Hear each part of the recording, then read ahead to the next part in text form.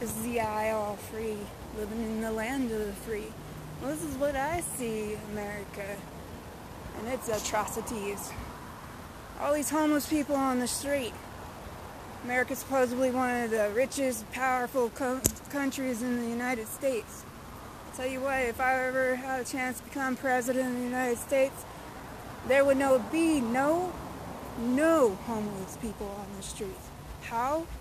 You would all have some sort of housing for you. There's too many houses without people, and there's a lot of people without houses. And we have a lot of money. We spend all this money on wars and misguided funds,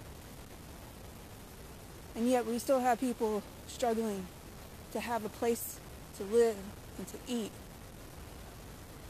This is the land of the free. We can pay for it, right? We pay for it.